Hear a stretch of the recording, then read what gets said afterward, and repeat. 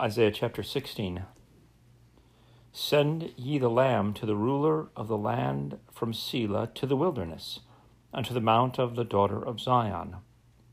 For it shall be that, as a wandering bird cast out of the nest, so the daughters of Moab shall be at the fords of Arnon.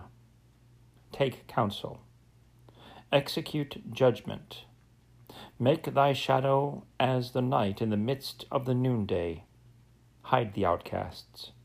Bewray not him that wandereth. Let mine outcasts dwell with thee, Moab. Be thou a covert to them from the face of the spoiler. For the executioner is at an end. The spoiler ceaseth. The oppressors are consumed out of the land. And in mercy shall the throne be established, and he shall sit upon it in truth in the tabernacle of David, judging and seeking judgment and hasting righteousness. We have heard of the pride of Moab. He is very proud, even of his haughtiness, and his pride and his wrath, but his lies shall not be so. Therefore shall Moab howl for Moab. Every one shall howl. For the foundations of Kirharaseth shall ye mourn. Surely they are stricken. For the fields of Heshbon languish, and the vine of Sibmah, the lords of the heathen, have broken down the principal plants thereof. They are come even unto Jazer. They wandered through the wilderness. Her branches are stretched out. They are gone over the sea. Therefore I will bewail with the weeping of Jazer, the vine of Sibmah. I will water thee with my tears, O Heshbon and Eliel, for the shouting of thy summer fruits, and for thy harvest is fallen. And gladness is taken away, and joy out of the plentiful field, and in the vineyards there shall be no singing, neither shall there be shouting. The treaders shall tread out no wine in their presses. I have made their vintage shouting to cease. Wherefore my bowels shall sound like a harp for Moab, and mine inward parts for Kirharesh. And it shall come to pass, when it is seen that Moab is weary on the high place, that he shall come to his sanctuary to pray, but he shall not prevail. This is the word that the Lord hath spoken concerning Moab since that time. But now the Lord hath spoken, saying, within 3 years, as the years of a hireling, and the glory of Moab shall be contemned with all that great multitude, and the remnant shall be very small and feeble.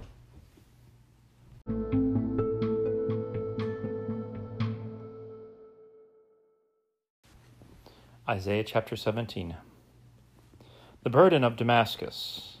Behold, Damascus is taken away from being a city, and it shall be a ruinous heap. The cities of Aroer are forsaken. They shall be for flocks, which shall lie down, and none shall make them afraid. The fortress also shall cease from Ephraim, and the kingdom from Damascus, and the remnant of Syria. They shall be as the glory of the children of Israel, saith the Lord of hosts. And in that day it shall come to pass that the glory of Jacob shall be made thin, and the fatness of his flesh shall wax lean. And it shall be as when the harvestman gathereth the corn, and reapeth the ears with his arm. And it shall be as he that gathereth ears in the valley of Rephaim. Yet gleaning grapes shall be left in it, as the shaking of an olive tree, 2 or 3 berries in the top of the uppermost bough, 4 or 5 in the outermost fruitful branches thereof, saith the Lord God of Israel. At that day shall a man look to his Maker, and his eyes shall have respect to the Holy One of Israel.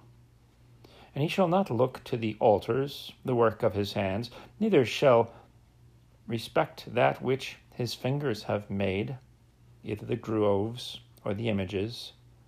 In that day shall his strong cities be as a forsaken bough, and an uppermost branch, which they left because of the children of Israel, and there shall be desolation. Because thou hast forgotten the God of thy salvation, and hast not been mindful of the rock of thy strength, therefore shalt thou plant pleasant plants, and shalt set it with strange slips.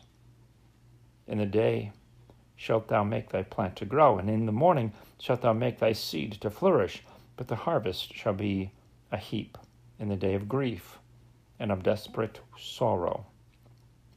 Woe to the multitude of many people, which make a noise like the noise of the seas, and to the rushing of nations that make a rushing like the rushing of mighty waters. The nations shall rush like the rushing of many waters, but God shall rebuke them, and they shall flee far off, and shall be chased as the chaff of the mountains before the wind, and like a rolling thing before the whirlwind. And behold, at eventide, trouble, and before the morning he is not. This is the portion of them that spoil us, and the lot of them that rob us.